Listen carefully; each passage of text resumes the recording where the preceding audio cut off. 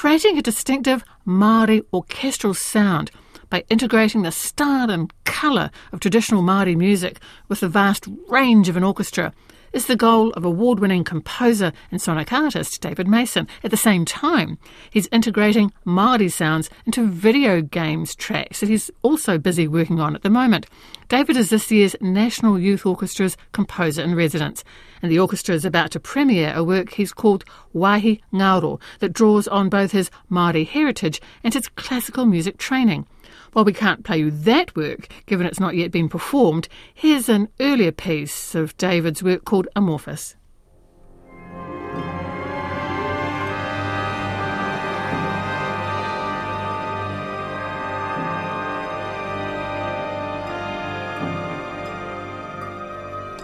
I asked David if he comes from a musical family.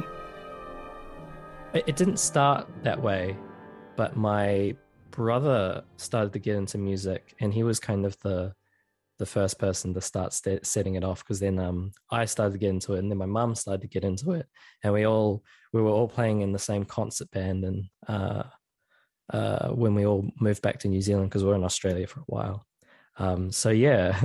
So that kind of started things off, and then I eventually started moving into composition and stuff from there.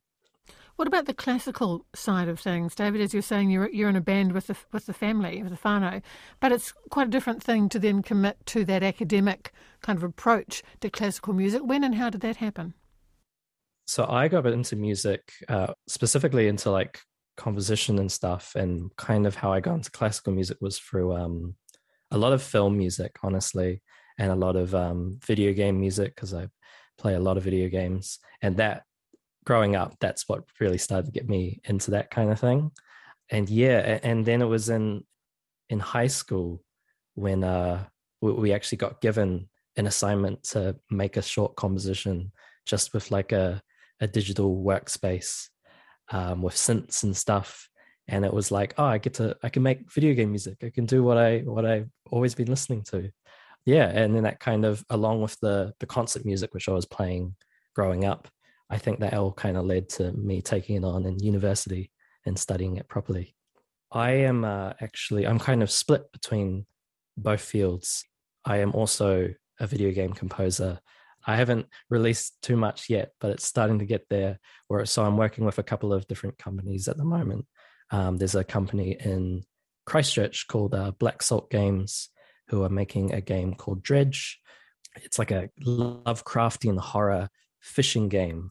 And so I get to create all this music for when you're going around these islands. And also I've been doing all the sound design. So we've been, for all of these different islands that you visit, we're drawing from different New Zealand nature. So it's things like kereru and that kind of thing you get to find on all these islands. And of course, one of the reasons we're so keen to talk to you is this ambitious goal that you've set yourself to bring together two of these elements that are so important in your life, traditional Māori music and also orchestral music, and those big orchestras. I mean, one way you could do it would be to integrate the traditional orchestra instruments and taonga pōro, for example. But I mean, what approach are you taking to this? Because another way would be just to take those traditional instruments and get a different kind of sound from them by working with the musicians. There's all sorts of ways you could do this. Yeah, it's been really cool to see a lot of composers have recently been trying to bring the taonga pōro instruments into the classical music space. I decided that I wanted to try and, instead of literally using the instruments, I just wanted to take influence by a lot of Māori music and those ideas as well, the ideas behind what makes taonga pōro valuable. So a lot of the connection with nature, and use that to try and influence my orchestral writing as a way of kind of contributing to creating a specifically Māori style of classical music, I guess.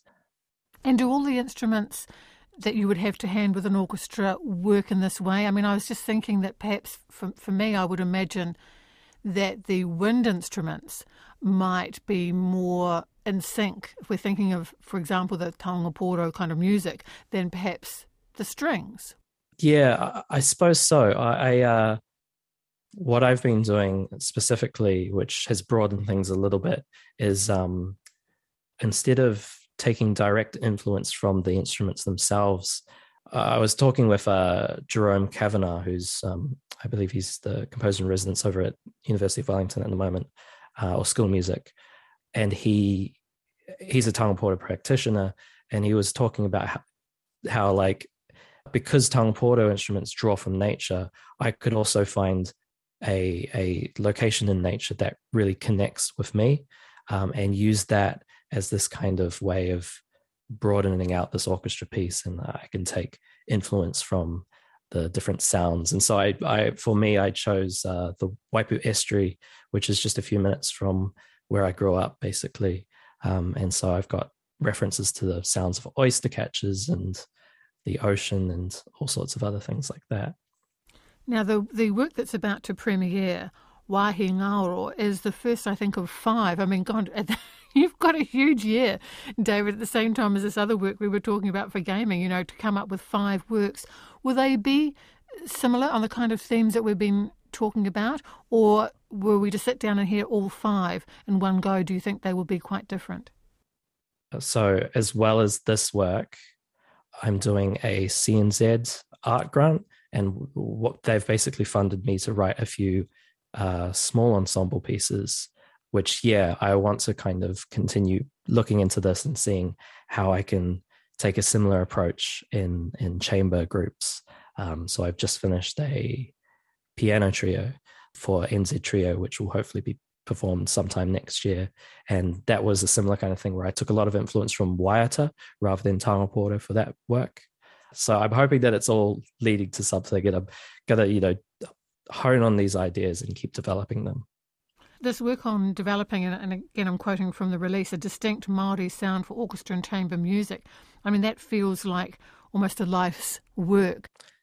Yeah, it definitely, it's a big thing that, I feel like a lot of us Māori composers at the moment are kind of working towards and contributing towards. But it's definitely not something that I think I will achieve for years to come, really. But I hope that, each work that I come up with is slowly contributing to that story.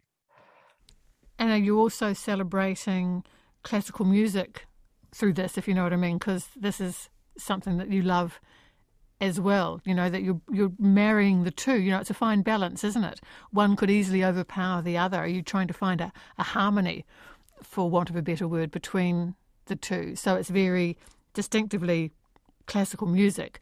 It's also very distinctively hand-in-hand Māori tradition.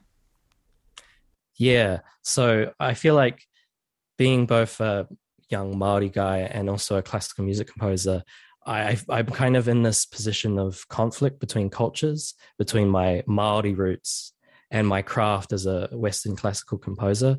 And I think this is something that honestly a lot of young people in New Zealand today deal with, is we're in New Zealand where we have this kind of degree of separation from the rest of the world, where we're not quite European, but there's a lot of European influence. We're not quite American, but obviously our media, we get a lot of American influence. And then there's everybody else. There's Chinese people living here. There's Indian people, Japanese people, Australians.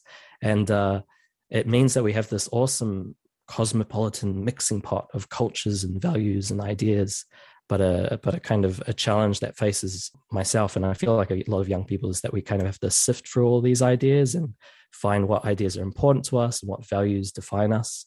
So this idea that I'm trying to bring together all of these cultural influences that are surrounding me, including my Māori heritage and my kind of interest in classical music and film music and all of that. Yeah. What are the predominant instruments? I'm just coming back to that for a moment. What are the predominant instruments that we'll hear in this work? There's no one answer, but towards the end, I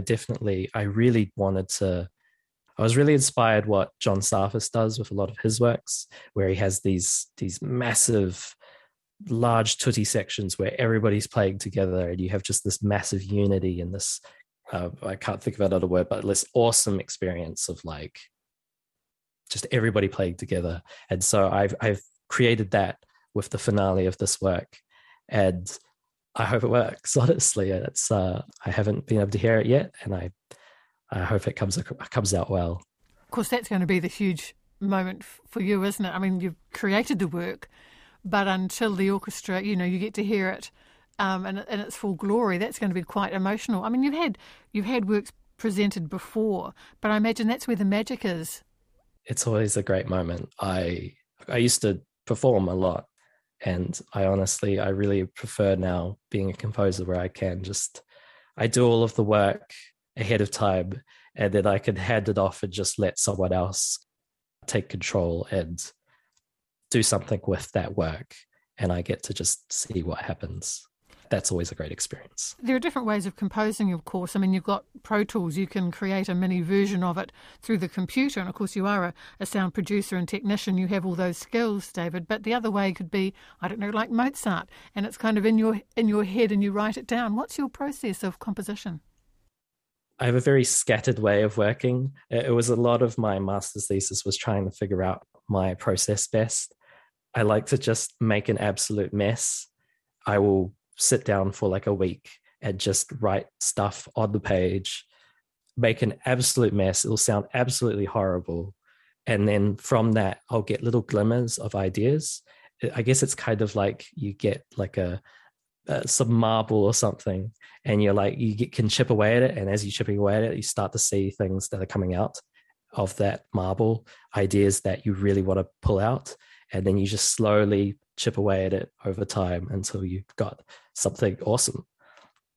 It's a great thing to have so many skills, but I imagine sometimes you can feel yourself being pulled this way and that. So you have the orchestral chamber composition that we've just been talking about, the gaming.